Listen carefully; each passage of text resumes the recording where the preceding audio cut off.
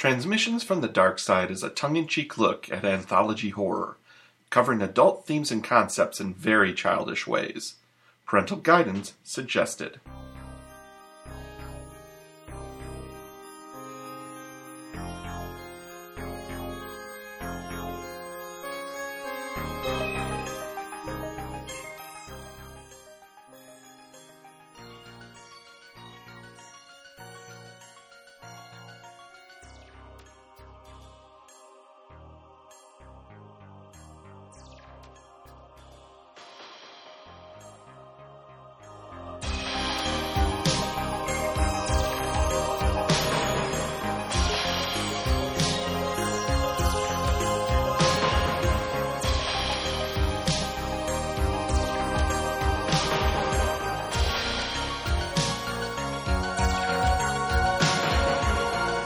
Welcome to Transmissions from the Dark Side, where we're watching every episode of 2019 Shudder exclusive Creepshow and reporting it back to you. I am Matt Noss. With me at the table, my best friend in the whole wide world.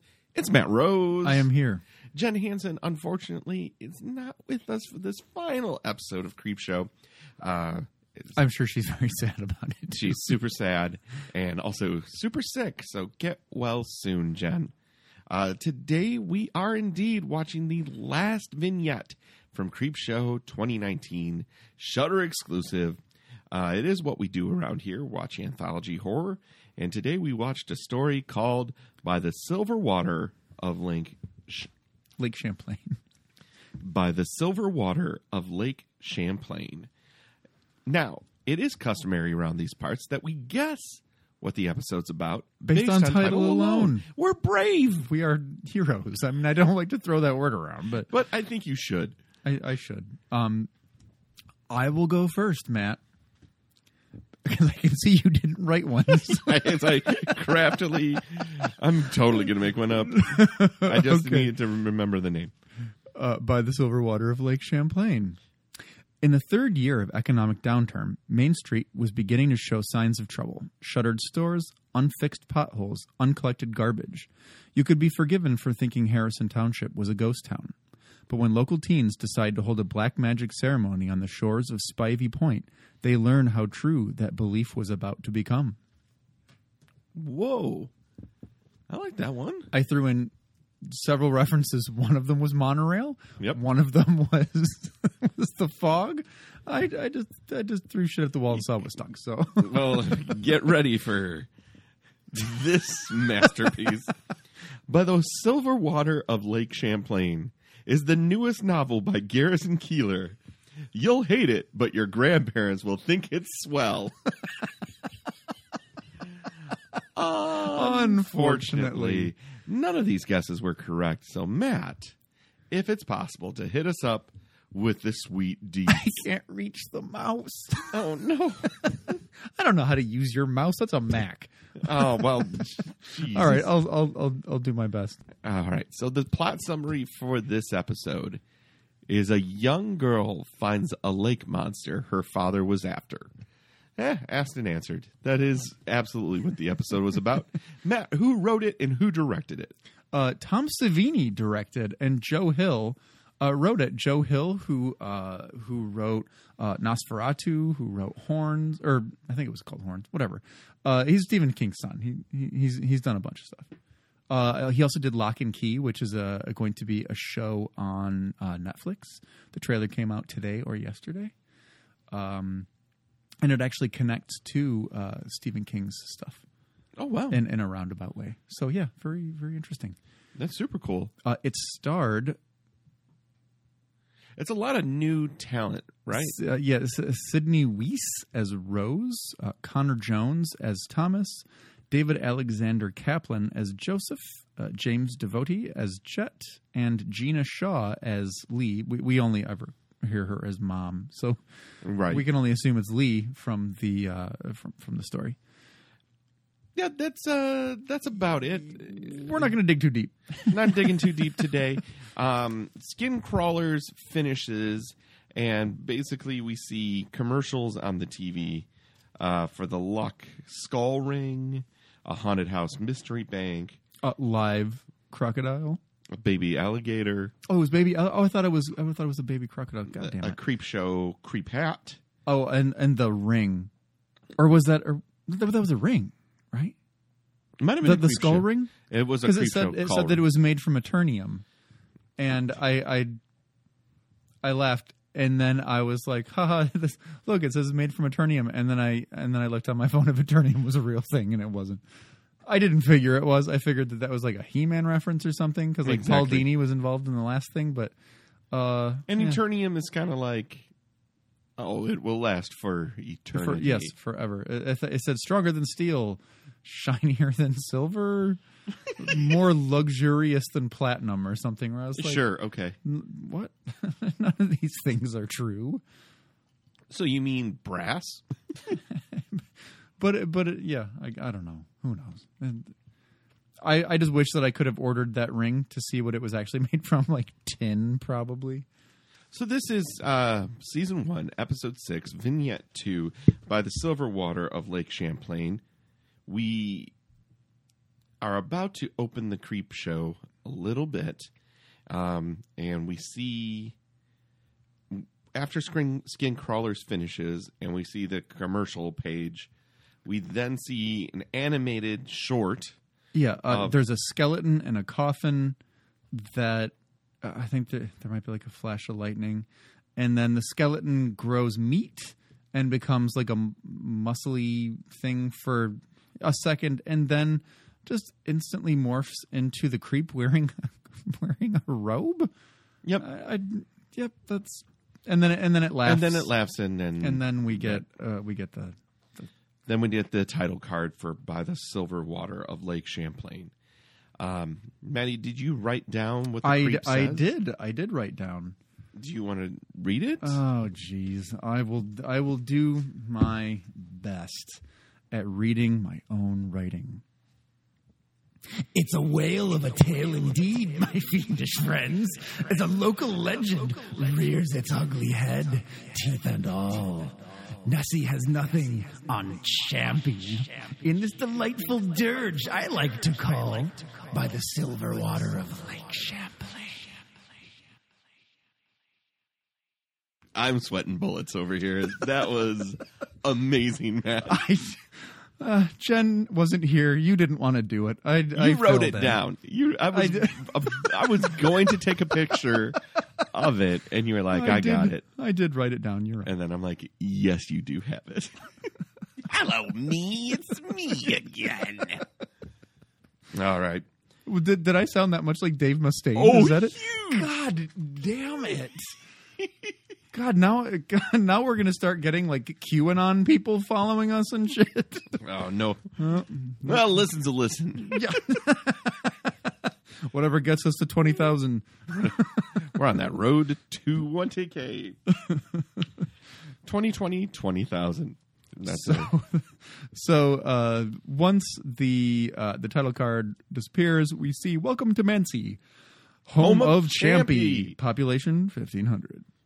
And we hear the voiceover of a radio announcer that is none other than Adrienne Barbeau. Just wonderful, wonderful Adrienne Barbeau. Adrienne Barbeau-bot. She, I can never not think about Adrienne Barbeau-bot.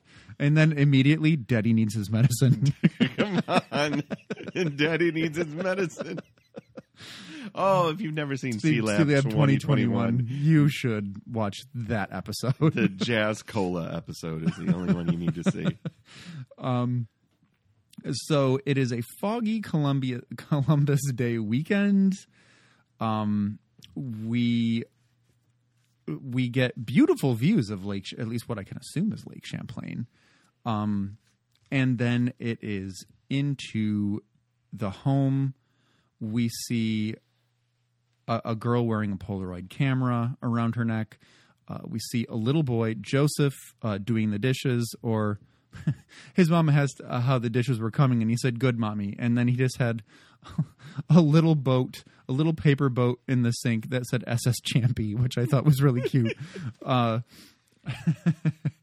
And then Rose, the teenage daughter, and her mom are talking, and Rose wants nothing more than to talk about Champ.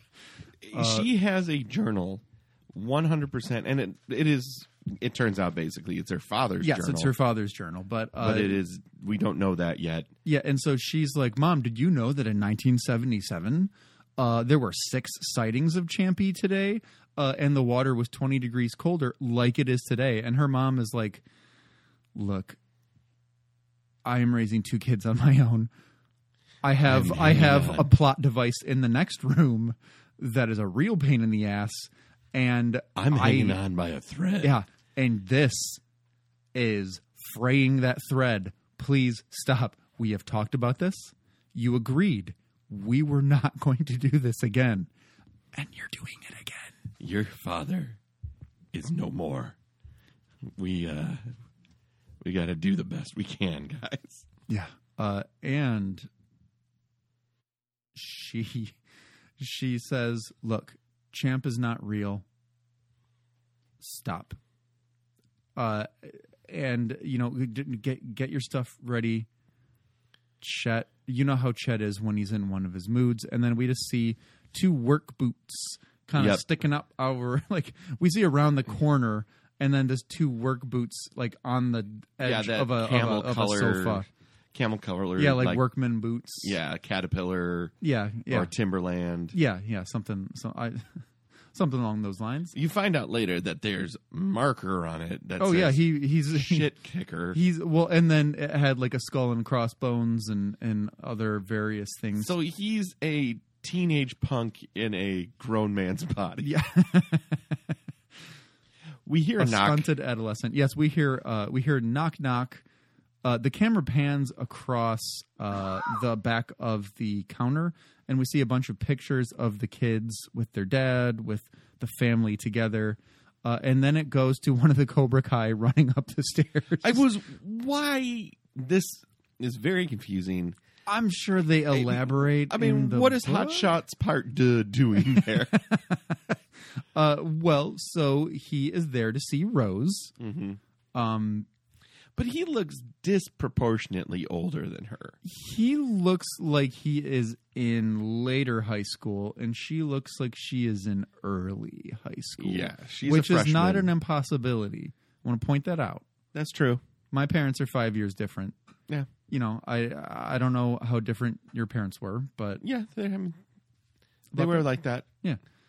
So they 6 years, I think. Yeah. Yeah. So it's not impossible. Yeah, I get it. It happens. It might not happen then, but I've known people who were dating people much older than them when they were in high school. My sister was dating a guy in college when she was like a junior in high school. I don't know how my parents let that happen, but yeah, what can you do? Sleep at the wheel, I guess. They had other shit to worry about. So he knocks on the door. The mom comes in. She's like, "Oh, Thomas," and Rose, she looks legitimate. Well, yeah, Rose runs and hides. She's like, "He can't see me. Yeah, like he can't this. see me like this." Where it's like, I'm in overalls. Well, yeah, like you look like a kid. Like, what the fuck? Exactly. What are you supposed to be wearing? Like a little black dress? What the fuck? If I'm not wearing my little black dress, and Thomas won't want me. Yeah, no, he obviously is hot to trot for you, kid. Like. Yeah. Just play it cool, right? This deal is done. Yeah. Those checks are signed. He's come to show he you might as well have shown up with a cartoon heart pounding out of his chest. Ooh, yeah, he was a Tex Avery cartoon for you. Just dial it back a bit. So the mom answers the door, and then she's like... And she looks legitimately happy to see Thomas. It looks like she likes Thomas, and then she remembers that a serial killer is creeping up behind her. She hears in the other room. So we do find out that the dad isn't there anymore. You're presupposing that he's passed away. Yes. Although it hasn't 100% been said yet. Yeah. But you get it. You'll find out in like a minute, so don't worry. Yeah. But she's like, hey, Thomas. The mom is like, Thomas, sweetheart, maybe you should go. Yeah, maybe come back another time. But the guy ramshackles himself to his feet. You get from the bottom up. You get his boots that say shit kicker on them. with like a skull and crossbones, and I don't know, like pew pew or something. Like there's And then he's in a white trash special. yeah, he is. He's got his boots over his pants, and then a wife beater, long greasy hair, a beard. He looks exactly like you think he would look. So Thomas, for some reason, has a Rambo knife in a holster. No sense. It makes perfect sense to me. Thomas wants to be what Chet is, but not a jerk. He just wants to be the tough guy, and he's not. I mean, He wants to be a karate guy. Yeah, he like I said, Cobra Kai, man. He is wearing a sleeveless black gi. He is 1985 in one picture. So Chet says, "Hey, is that a Rambo knife with the fish hooks and the matches?" And just kind of goes on for a little bit, and Thomas is like, "Well, I already used the matches." And he just takes the knife out of the holster. Yeah. And then basically we get Crocodile Dum-Dum. Because he basically gives him a "that's not a knife" speech. Yeah, we basically get the I'm going to intimidate someone smaller and weaker than me speech with a knife, where Dad, you killed him. I learned that in Nam. But this stops the knife a millimeter from his navel. No, that's how you kill him slow. They bleed out. You give him a twist. Yeah, and you can twist it. I did that to a VC in Nam. We get it. You were in Nam. We see the USMC tattoo or USMC tattoo on your forearm. We get it, dude. Cool down. Yeah. Just stop. Your job was to protect the weak. The whole thing is very it's very well done, but at the same time it's like it's the cliche. It is. I mean, it is, but it's a cliche for a reason, right? Exactly. And really, you and I have both met the Billy Badasses of the world. We have that do that type of thing. I've met a lot of them, and I can tell you that 90% of the time it is all bark and no bite. But that is correct. With this dude, once he has a knife, then there's teeth to that bite. But so he leans into him and he says, "There's only one rooster in this hen house." And yeah, it was like he's not coming for the mom. Yeah, he's not coming for the mom, and you better not be going for the daughter. Though I did pick up a little creepiness with the interactions with the daughter, but I mean, maybe I'm just, I don't know, presupposing that because Chet is a dude creep. Yeah, he's just a fucking creep. But I just wrote "get gone" because he like immediately is like, I just want to get out of this place right now, and he starts walking away, and he says, "Hey, Romeo," or no, I'm sorry, "Hey, Rambo," and he turns around, "Stay away from Rose," and then heads back in, sits down at the table for a scene I like to call "Beer Me." Yeah, where the mom, Lee, I guess, she's like, "Hey, we made you meatloaf." Yeah, meatloaf. Beer. Where okay, fine. They get him a Harrow's and then Light. He does a classic bully eat. Like, where he's never used a utensil before in his life, and he eats like a fucking caveman. Correct. He aggressively takes a bite. Oh yeah, and it's not meatloaf. like someone would. I mean, I know some. It's the people who you take the side of the fork, you slam it into the meatloaf to shave off a piece, then you just jab the fork in there, and then you ratchet it to your mouth as quickly as possible, take a bite, and then realize. Well, I want to dissect this eating scene a little bit more, Matt. So I have known people that were not raised in the finest homes in Europe, right? Like, I grew up in a regular house, but we ate with table manners. Right. I have known a lot of people that grew up from, less than fancy means, and we all knew how to use a fork, a knife, and a spoon.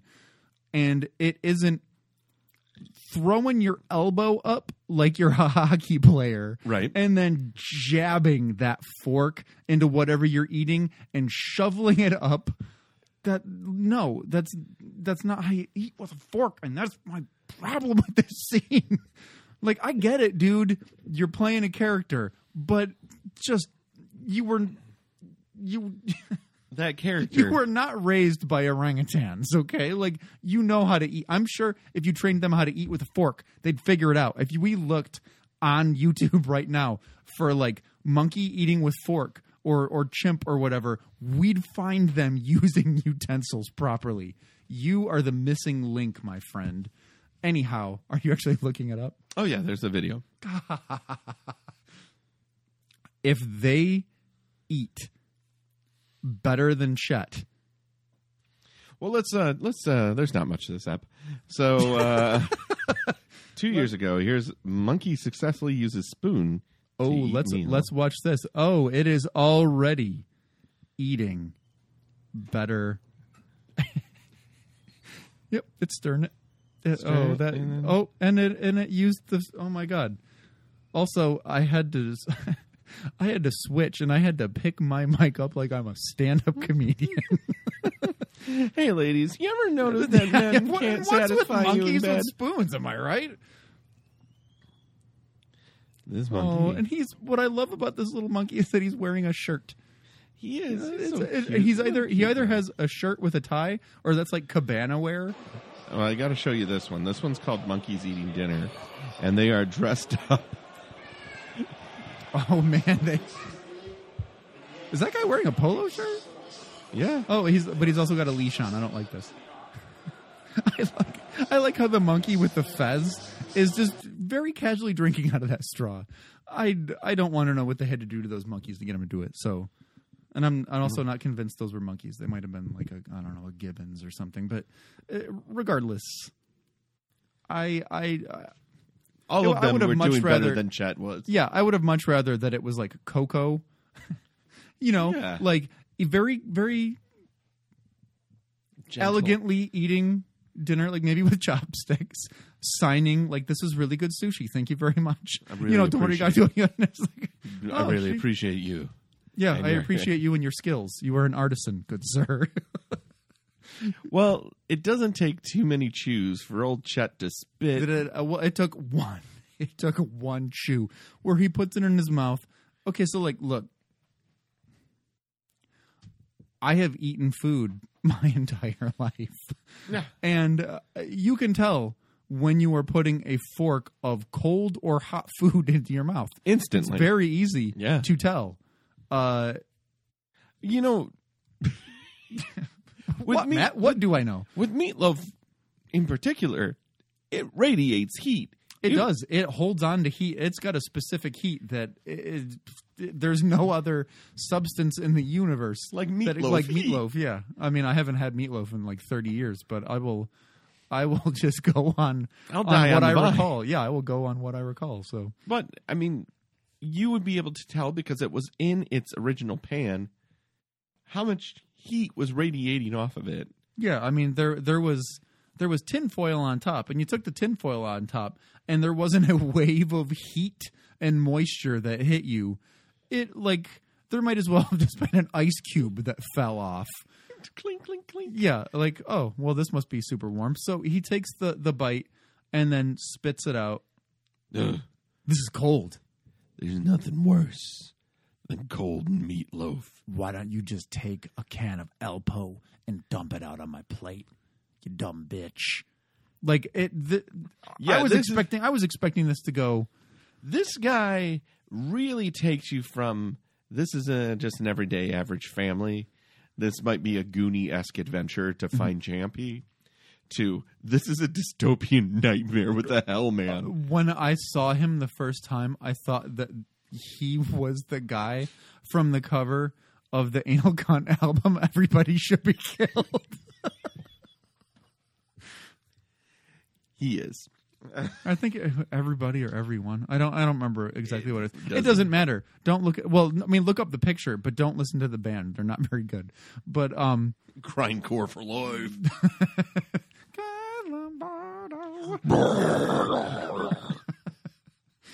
Guaranteeing that only 3 people know the joke. Anyhow. Yeah, so things start to get a little tense. It's super tense. A couple cool things. The ashtray Is on the table. Yeah. It is the Creepshow ashtray does make the appearance in this episode, very easily found, because he starts smoking, and I'm like, "Where's the ashtray?"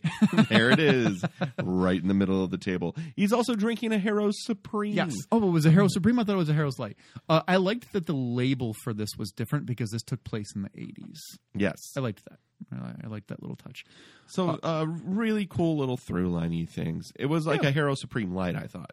Oh, it could have been. I don't know. No, I don't know. It looked like beer. It looked like Hero. So he talks about how, I'm sorry. The mom says, I'm sorry, I thought that it was going to be, I thought you were going to be home earlier. And that's when he says, like, I was out all day looking for work to support this dumb family. And Rose is like, you were out all day drinking. Well, and also I just wrote, oh, what a surprise. Chet is without a job. Or I'm not in between jobs. Yeah. What a surprise. You show up at a job wearing a wife beater and shoes that say shit kicker written in Sharpie? You mean that they didn't just throw money at you? Well, he showed up to be a cooler at the Double Deuce. But Wade Garrett was already there. Garrett was already there. And they don't need 2 lanky white guys with long hair and beards. I'm sorry. And Chet couldn't follow rule number 1. Be nice. That is very true. He couldn't. He couldn't follow be nice. No. You failed the test. You failed the cooler test, my friend. You're not a cooler. You're not. You're just a bouncer. He's not even a bouncer. He'd get bounced. Look. He was a middle-aged adolescent, Matt. You be nice until it's time not to be nice. No, hey. I follow the cooler code, man. You're the bouncer. I'm the cooler. Oh, this episode is all over the place. Maybe I just wanted to talk about Roadhouse. Hey, if you want to talk about Roadhouse, I will talk about Roadhouse. Why does the bear fall on the fat guy? Because Dalton pushes that on Tinker because they're in the trophy room, and Tinker still has a gun, and Dalton, because he has a PhD in philosophy, he knows that Tinker, when he sees that polar bear coming at him, he's going to waste all his ammo on the polar bear, and then the polar bear will fall on him, and then that's curtains for him until the next scene. Hey man, I didn't write the movie. I can only tell you what I'm picking up from the 500 times I've seen the movie on TNT. Back to the kitchen table. Things are getting super tense. Rose has just lipped back to Chet. Chet doesn't like it, and he's like, "Hey." And then this was a nice touch. I mean, not a nice touch because he's a jerk, but he takes a drag from a cigarette, puts it out in the meatloaf, does like the menacing look where he's looking at her, but he doesn't say anything because he's too dumb to figure out what to say. So instead, he just grabs her notebook and he says, "Hey, this bullshit nonsense, this is what got your daddy killed. You know how this upsets your mom." And he throws it, and he says, "This belongs in the trash," or whatever, and he throws it. And then I forget what she says. Stage right. Oh yeah. Oh well, no shit. No, the mom very tepidly says, "You didn't need to do that."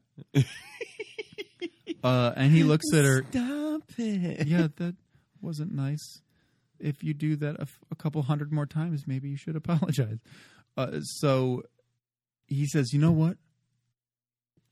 Fuck this. I'm going to go work on my truck, which is exactly what I thought he would have said. So he gets up and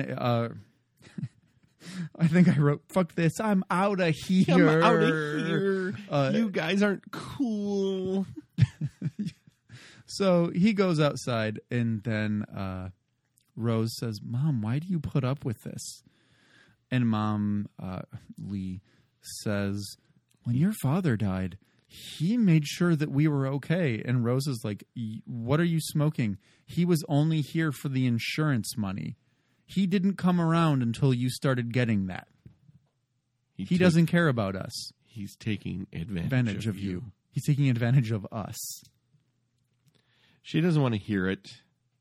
Yeah, and so Rose picks up the notebook and... What? Oh, I just wanted to make sure it was recording. I'm sorry. Yeah, no, the red light's on. Oh, yeah, jeez. Sorry, Matt. You're going to have to edit this part out. She picks up the notebook. Oh. She picks up the notebook. All right, Matt, you go. She picks up the notebook and heads out the door. And with that, we will take an act break. We'll be back with more transmissions from the dark side after this. All right, check. Name your price. $175.00. Cash. New bills, crisp and clean. In my wallet by 7 a.m. Normal, please? I haven't done anything to you. No, but you've done plenty to your brother. Like what? Well, let me see. You've nagged him, harassed him, suppressed him, kept him in fear of you, extorted money from him. It's done out of love. Just for that, I ought to give you a set of elephant balls.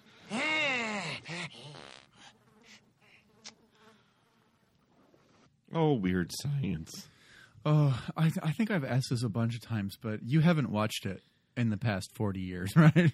I think the 30 or whatever. last time I watched it was in college. And they get to that blues club or jazz club. That was problematic so long ago. That one originally when it came out, it was problematic. But the older you get, the longer it goes, the more painful that whole thing is to watch. Well, that scene is awful. And then you realize that the whole premise of the movie is that they make a woman they make to be a their sex sex slave. Yeah. And she turns she turns the tables on everybody. She is not the slave they meant her to be, right? She's like an all-powerful deity, and she's like, I'm not falling for any of this crap. But that doesn't change the fact that their intent was really bad. To just make a fuck doll. Yeah. Yeah. Really, really bad. Just there's a lot of things about that movie that don't hold up. Well, to be fair, there's a lot of things about pretty much every John Hughes movie that don't hold up when you watch them. Well, Planes, Trains, I think holds up. Yeah, that's one of the ones that we're talking Brat Packy John Hughes movies. Yeah, I mean, like Uncle Buck. There's not that much that doesn't hold up. Buck has never held up to be a great guy role model. Well, he's a decent guy, but he's never held up to be a role model. He's going to take the kids gambling with him at the horse track or whatever. I mean, right. He eventually, grows up because he has to watch the kids and stuff. Exactly. It's the story of him becoming an adult. Yeah. And, Home Alone is a kid crippling and or murdering people who are trying to break into his house and hurt him. So, right. That's an American tale right there. But I watched the movies that made us Home Alone. Mm-hmm. And I didn't get to watch that. I only got to watch the Die Hard and the Ghostbusters. Saw the Die Hard one. I'm saving the Ghostbusters one. I should watch it I want to watch it with Catherine. But they get they get John Williams to do the music, and everybody was like, that makes the movie. Yeah. They're like, the movie was really good. And then they were like, and then John Williams' score was like, oh, we've made a classic. Yeah. I love the fact that they got Roberts Blossom to be the old man next door because he played Ed Gein in Deranged. It's just so funny. And knowing the fact that they picked Roberts Blossom over Christopher Walken because I was watching a behind the scenes thing, or not a behind the scenes, but like a crew or a cast. No, I guess it would have been a crew reunion for the people that worked on Children Shouldn't Play with Dead Things. And two of the people, Alan Ormsby, and I forget who the second guy was. He was one of the production designers. They went on to make Deranged a couple years later. And so they were talking. Someone in the crowd asked them about like people that had read for the role in Deranged, and I think it was Alan Ormsby was like, "Oh yeah, Christopher Walken read for it, and we liked him, but we just thought he was too weird for it." And that made everybody laugh, and it's like, well, it is Christopher Walken. That's true. Yeah, where Roberts Blossom, like, he brings a subtlety, kind of believable. He brought a quiet intensity to it, whereas Christopher Walken just brings an intensity. Right. You are so fucky. King of New York. I don't have a walk-in, but everybody's like, the walk-in is just take one word, but give it one syllable words and give them two syllables. It was like, right. Yeah. and that's how you find walk-in. And we're back. The episode continues. Rose is outside. She's running. She's running from her house. She and her mom had a disagreement about the dad. She thinks that the mom gave up on him. Oh, that's right. They get into a fight. Yeah, they got into an altercation. a verbal, fight, a kerfuffle. And so Rose thinks that mom gave up on dad. And mom is like, no, you don't understand. He gave up on us. Like, he was out there every night looking for Champ. He spent all our money on this. And Rose is like, no, he just wanted you to believe. And she runs out of the house with the notebook. She takes off. The little boy, Joseph, takes off after her because, of course, he does. He's a little brother. He wants to know where his sister's going. Yep. And then she runs by Thomas. And Thomas runs after her and says, Rose. And I think she just says, leave me alone, or whatever. But, of course, he follows her. He might as well have been like Pepe Le Pew following after her, hovering above a foot off the ground. But so I know this makes me not the best person, but in movies, I always think it's really funny when kids are running and they're not looking where they're going and they run into something. Yes. And so she runs. That's what Rose does. What's that? That's what Rose does. She runs into a giant gray turd and falls over and looks kind of stunned. She's got a little cut over her eye. Thomas runs after her and says, Rose, are you okay? You got doesn't notice the 6-foot gray slimy turd that is just plopped in the sand. And when I say giant, I'm not talking of it's the size of a burrito. I mean, this is the size of a VW bus. This thing is humongous. Humongous. And eventually, and we're talking like maybe 15, 30 seconds. It's not until Joseph enters the scene and says, "Whoa, what's that?" Right. And so, I don't know about you, but if I just ran into something and like I cut my forehead on it and stuff, I wouldn't get up and then run my hands over it like I was high on ecstasy. Like, what is this slimy gray contraption? I might kick it once, but like I would not be sitting there like, I'm just going to touch this fucking thing. Eventually, you hear the little brother go, "Whoa, Rose, get over here." Yeah, and so they round the corner on this thing, and it's a dead champy. It's a real dead champy. Yeah, it's like I'm pretty sure that it had its giant tongue out. And they... So what did you think? This model that they built.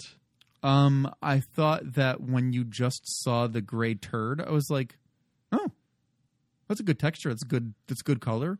It's like wet, but it's not like slimy wet. You know, I when I saw that, I was like, huh, interesting. And then they rounded the corner and it was like, well, considering the budget they have to work with on each episode, that's not too bad. Not too bad. It's not great. But if Prehistoric Forest is like a 1 and Jurassic Park is a 5, we're at a hot 2.5. I was going to say 2.75. Yeah. Yeah. I mean, it's better. I'm glad that they went practical. Yes.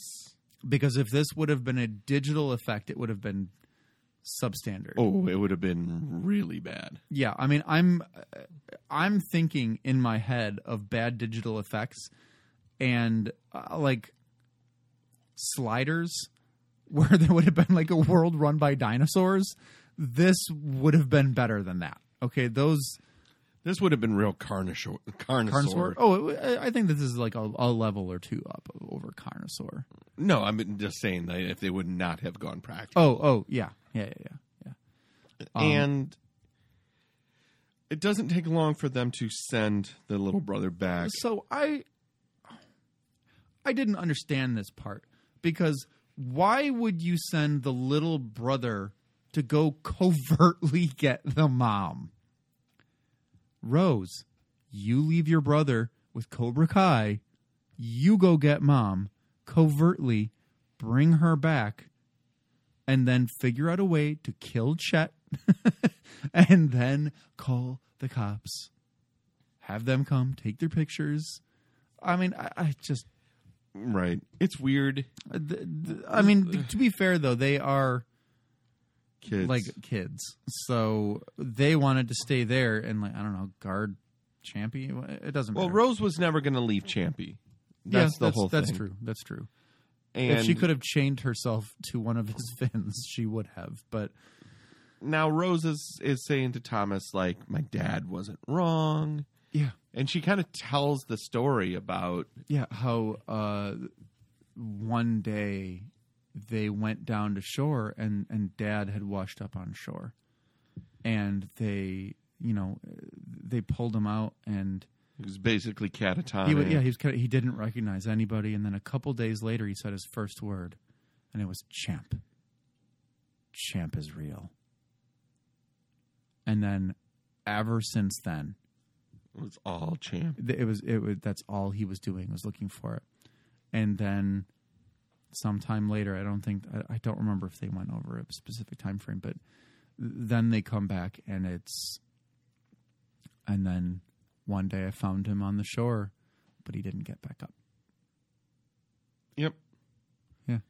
So a man obsessed with his windmill. The old man and the sea monster. Yeah. Eventually it took its toll. We see the little brother running back, and then he runs. Yeah, you can hear him saying, "Mommy, Mommy, we found Champ.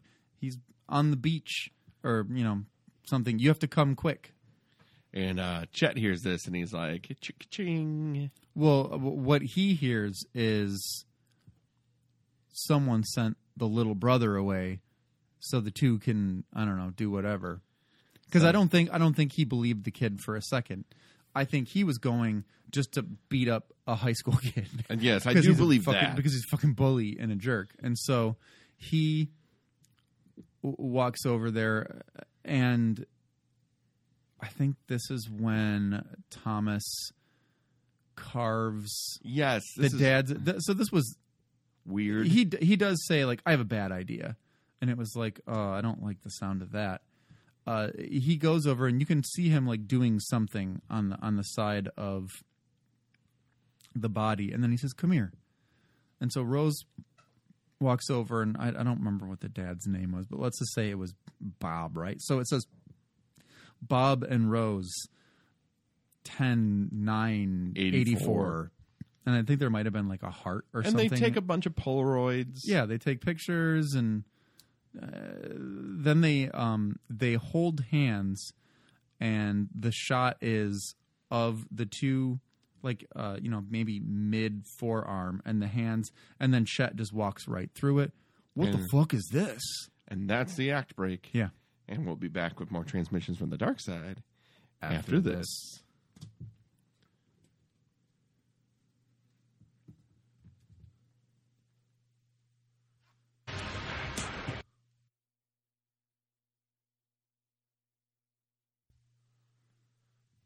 Undoubtedly, the Loch Ness Monster exists as myth, and as an amalgam of myth.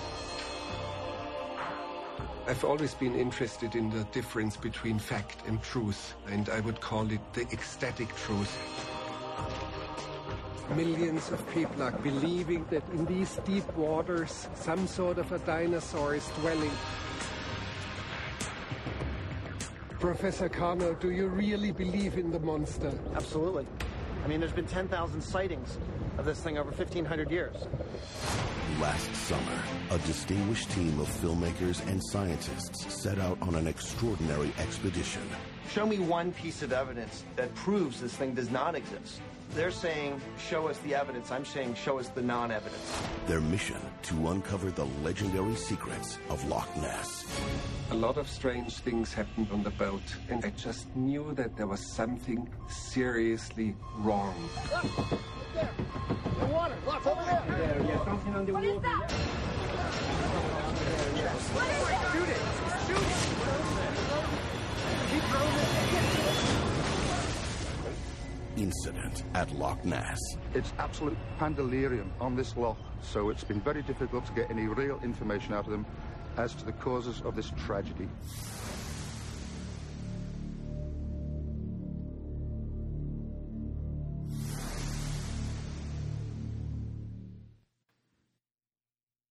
You know, I know people always want Samuel L. Jackson or Mr. T or whatever to be the voice of their Alexa. I want Werner Herzog. The reason that you asked for that is because you're dumb. You're all stupid, and I don't need you. It'd be like, Alexa, where are you going? To ask a question about existence is as meaningless as existence itself. That one, the people living at the end of the world movie about the people in the North and South Pole or whatever. I remember watching that with Brian because he rented it, and Brian was an old roommate of mine. Brian, yep. And there's this thing where he's interviewing somebody, and the guy's saying like how he ended up in Antarctica or whatever the fuck, and then just Werner Herzog puts his voice on. He seemed to prattle on for hours, saying the same thing everyone who ends up at a place when no one wants to be says. So that movie is actually very funny. It is. I'm just going to spoil it for you now. It is not real. It is a comedy, found footage horror type thing. Once the Playboy model shows up as the, oh God, I think she was like the sonar technician or something. You get the cue, like you get the clue, like, Oh no! Okay, all right. there is no way that this is actually a serious movie, and then it just starts to spin out of control from there. But I remember it was on a channel that I was not expecting it to be on, like when broadcast channels have the like sub channels. Yeah, it was on one of those. Huh. And I could not believe it, and so I watched it on that. And I mean, the movie wasn't like a super R-rated movie or anything. You know, there might have just been them arguing and like some of it getting beep, but it was actually pretty funny. I found myself surprisingly enjoying it more than I thought I would. Huh. It is in its entirety on YouTube. So at Loch Ness. And we're back. Time to land this plane. Time for Chet to be probably the biggest POS that a person can be.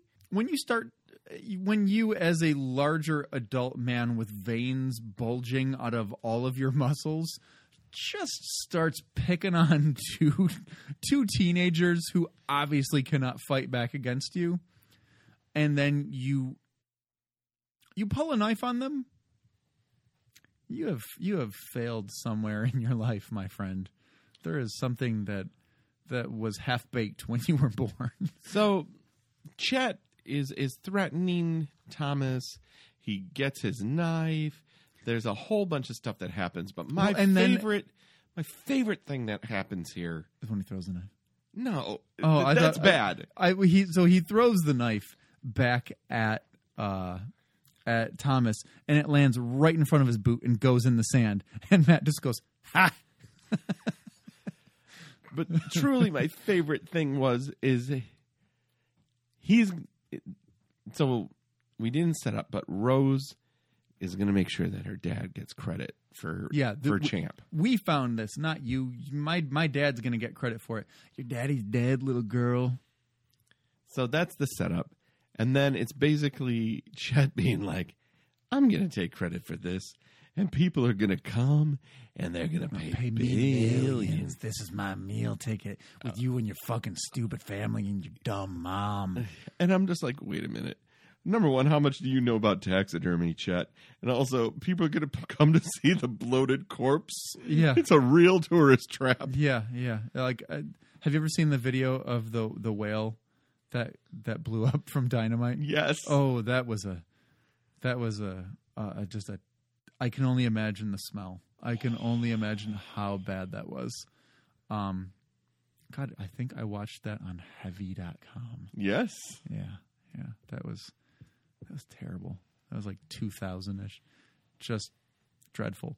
So one thing I thought was funny is that the first time that Thomas sees it, he goes, "It looks like some kind of messed up whale." And I was like, in what world does that look like a messed up whale? Maybe you need to go to the library instead of sitting outside of the dojo wishing you could go to karate class. Like, go read a book, my friend. I want to go to karate class. Something that we didn't mention is the sound design is really good in this episode. Yeah. Because you do hear in the background like faint animal-esque sounds. And they set it up earlier in the episode, in the first act, when because it is a foggy Columbus Day weekend, you hear the foghorns. Though I'm not exactly sure why there'd be foghorns on a lake the size of Lake Champlain. It's not like they've got shipping channels, but whatever, it's possible. It's possible. Actually, I take that back. There are lighthouses on the Detroit River. Detroit River is a shipping lane. We're going to cut all this. Or not. We'll find out. Anyway, we hear or whatever. Right. It's sure. And now and the little boy says, "Mommy, Daddy said that was Champy yawning before he took a nap." And she's like, "That's right. You're too young for me to yell at." So I'm going to take it all out on Rose instead of Chet. Rose, how dare you plant these ideas in your brother's head? back to the end of the episode. Yes. Chet explains his tourist trap idea to make millions off the bloated corpse of Champy. And we don't even know if this is Champy because all we know is that this thing has been murdered because it has huge gash marks on its neck. So that means that it fought something, and we don't know what that something is. I mean, it could have hit a boat propeller. We don't know. Maybe that was what it was. That's a good. That's good.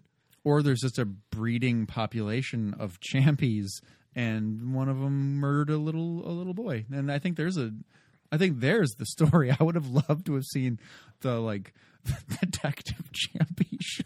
Yes, asking questions. A little bubble pipe. Yeah, with a Deer Slayer hat.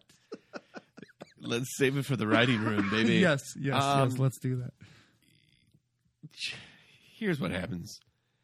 Mama Champy shows up and kills Chet. Right before Chet is about to murder 2 children. I'm like, how are you going to become a millionaire when you're murder charge? Yeah. The thing killed them with a knife. It used one of its flippers and then stabbed the kids. He did say that he was going to cut up into little pieces. They'll never find you. Yeah, there'd be a feast for the fish. Yeah, or I think he said fishes, and it was like This is a real Nightmare on Elm Street 3D pose that he's into. It really is, because his knife is right in the camera. Yeah, and Rose's face goes from oh shit, I'm about to be murdered to what the fuck is that?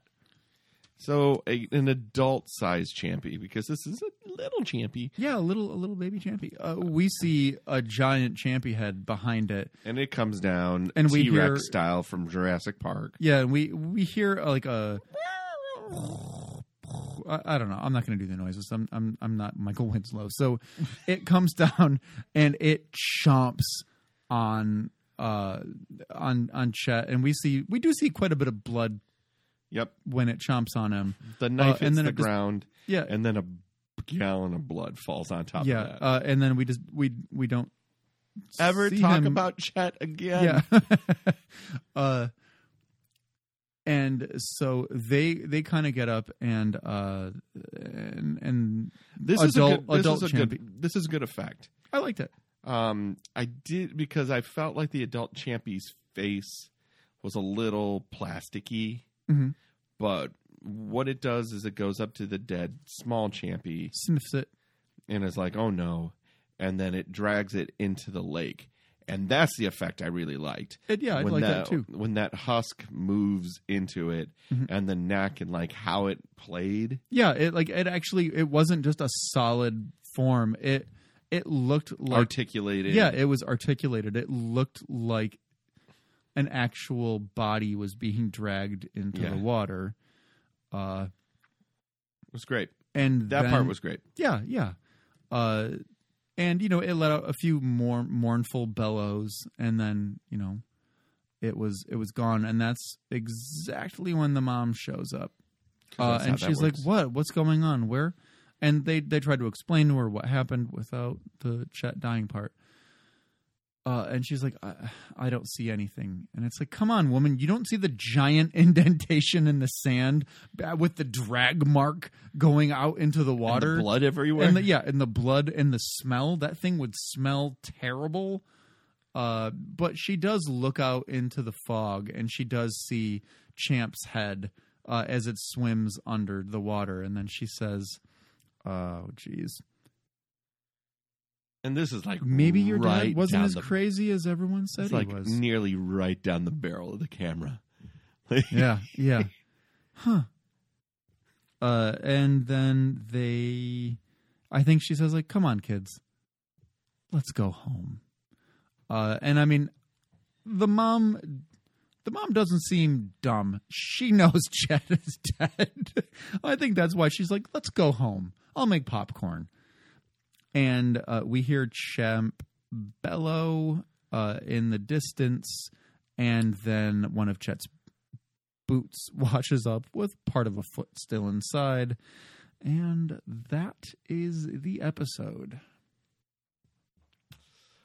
It is indeed. Let's go to the writer's room and talk about how we would make the episode better. Oh, Matt, all I want to talk about now is Detective is Champ CSI. Transfer Champ. Champ Special Investigator.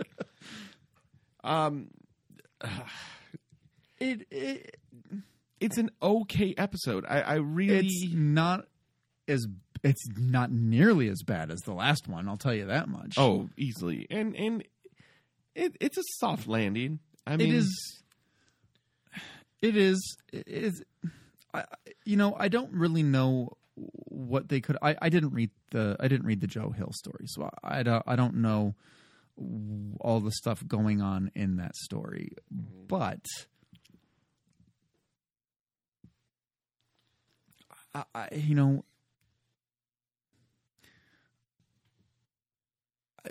based on this story, I don't know how they could have made it more interesting. No. As soon as you see Chet, you're like, oh, well, this guy's a scumbag. And it really wasn't a story about Chet. It wasn't a story about Chet. It wasn't a story about how terrible he is to the family. We only see like one interaction, and it's like, well, I mean, he's a piece of shit, but I mean, maybe he was having a really bad week. We don't really know. They don't set any of that up. We get more background about the family than we do Chet ever being part of it. Or we don't know how long we don't know when the dad died. We don't know how long Chet has been there. We know that he's been there since the insurance money started coming in. That could be 5 years. That could be 5 weeks. We don't know. I would have preferred. I mean, we're going for a creep show thing. Yes. And the creep show element of this is that he gets killed. Chet gets killed. Gets killed by the monster. I think that's the thing. But Chet, without having Chet fleshed out more, that's not really a payoff. I mean, yeah, it's a payoff to see the abusive jerk get killed by the monster. The thing that they would have never done in Creepshow that you would write in the short story is, this needs to be on the water. What on earth are they doing on the shore in the fog? Yeah. That's just, we need to save money, and doing anything on the water is a fucking nightmare. Yeah, yeah. I mean, even when it's on a sound stage with water, it's still a nightmare. It's absolutely the worst. Yeah. So that's kind of where my head's at. This needs to be on the water. This needs to be a crew that's been at this so long. And it could be this family. It could be the dad that's gone crazy to find Champy, but it ends up killing him, and they see it. I don't know, but I'm just like, the fact I want Chet to die the moment I see him, is enough for me to go like, yeah. I mean, works. Not to be derivative, but I mean, they could even have gone the route of Rose wants revenge on Champy for killing her father. There you go. Anything. Like, the stakes are so Champy weird. is her white whale, right? Yeah. The stakes are so weird. Yeah, I mean, they tried to make it a much smaller story than it probably should have been. This was a story about a family that had Champ tangentially involved. Right. But even if it were a father-daughter story where she goes off and the dad goes off after her and it's on the water and Champy appears and they've got to deal with that, like, then I could deal with some cosmic dread, like, holy crap, we've got a real sea monster thing. Yeah. Then, you could do a whole bunch of shit with that. But instead, I mean, they don't really have the budget for that. But no, but like, that's what made, you didn't need to see Jaws to know, like, yeah, it could have just been things in the water around them. Correct. Yeah, I mean, I get it, and it's fine, but at least it wasn't oh God, what did I call it? Fat Suckers Incorporated or whatever. Yeah. At least Skin Crawlers. At least it wasn't another Skin Crawlers. Yeah. That was season 1 of Tales from the Dark Side bad. So give me a scale, Maddie. Oh, geez. How many Rambo knives would you give this episode? I mean 5. 5 Rambo knives. I am at 6.5 Rambo knives. Not bad. I said it was a solid C. That was where my initial vote was. All right. Well, you can get in contact with us at T from the Dark Side on Facebook and Instagram. TFTDS Pod on Twitter. We will be back next week with monsters. Monsters, but we also will save our final Creepshow thoughts for next week as well when Jen can return. Mm-hmm. Matt, am I forgetting anything? Oh, try to enjoy the daylight. Happy New Year. Try to enjoy the New Year. daylight. Bye. Bye.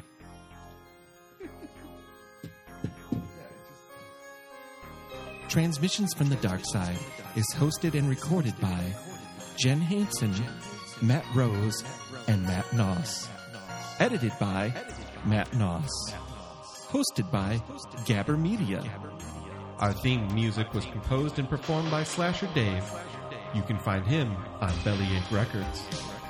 Follow us on Facebook, Instagram, and Tumblr at T from the Dark Side, and on Twitter at TFTDS Pod.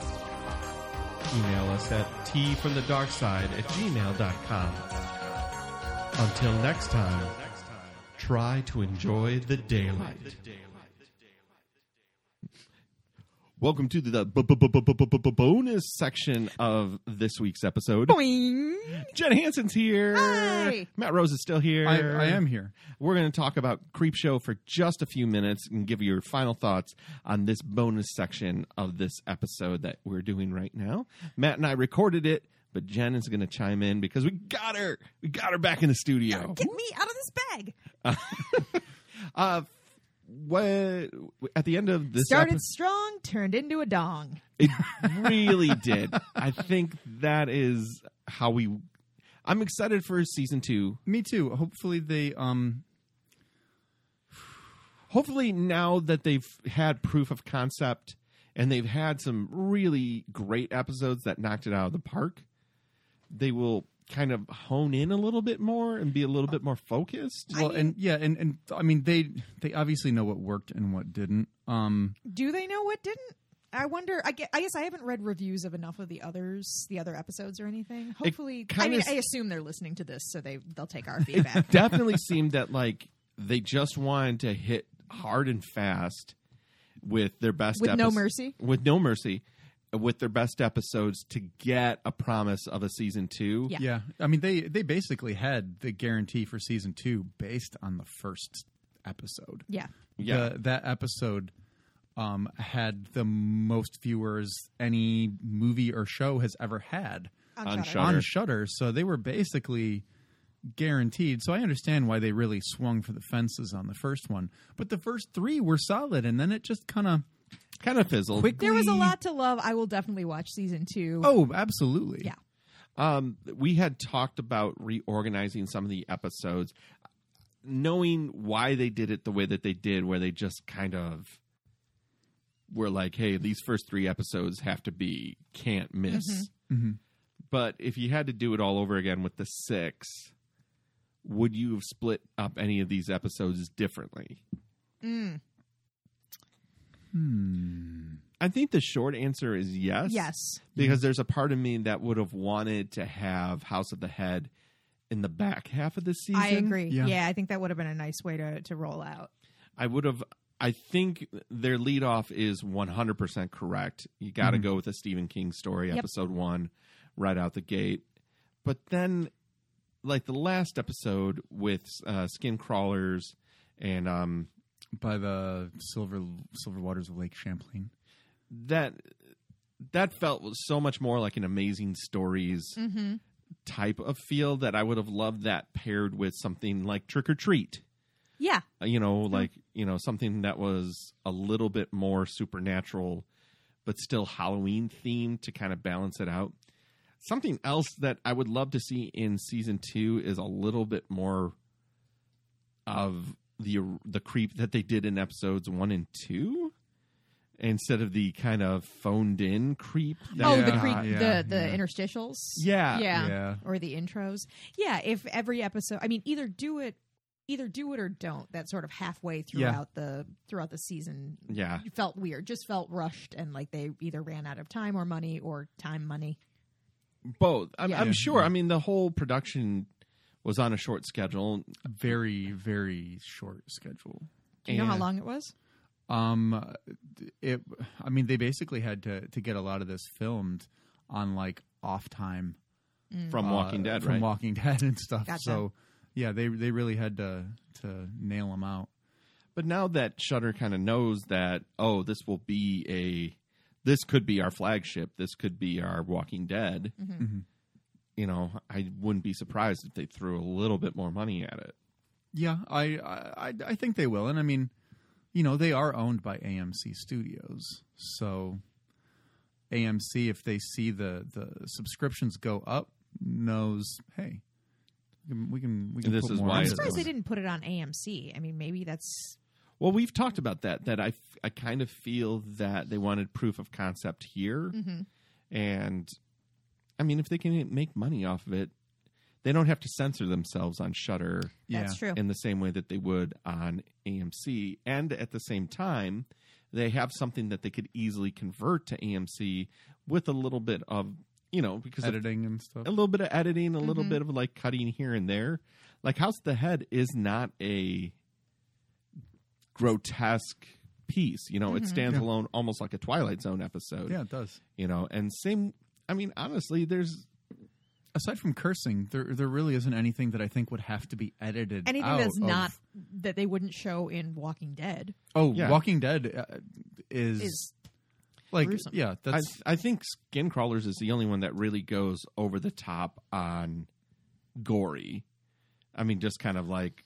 Yeah, I still don't think it's as disturbing, or I don't. I think there's been way worse things on Walking Dead. Yeah. Oh yeah, absolutely. But just talking about the season, the 6 episodes. Yes. That's about the only one that I'm kind of like, because even with the werewolf episode, they cut back to the comic book for a lot of it. Mm-hmm. Yeah. Or they used the red lights effectively or things along those lines. So it really is a natural transition for them to go to AMC and probably make money with it that way as well. Yeah. Because the stories are pretty evergreen. Like, it's filmed, it's in 4K. They can run it as much as they want in Shocktober. Well, we will be back next week, returning to Monsters. Oh, I've missed it. I've missed it, I know. too. I say I've missed it, and then we are going to watch an episode of Monsters, and I'm going to say I'm done missing it. Right. Well, I'm sure the reality will crush us all. Maybe it'll be great. Maybe it'll be the best episode yet, guys. Maybe. Well, let's not put any pressure on it. It's called Habitat. We'll see you next week. Thanks for listening. Bye. Bye.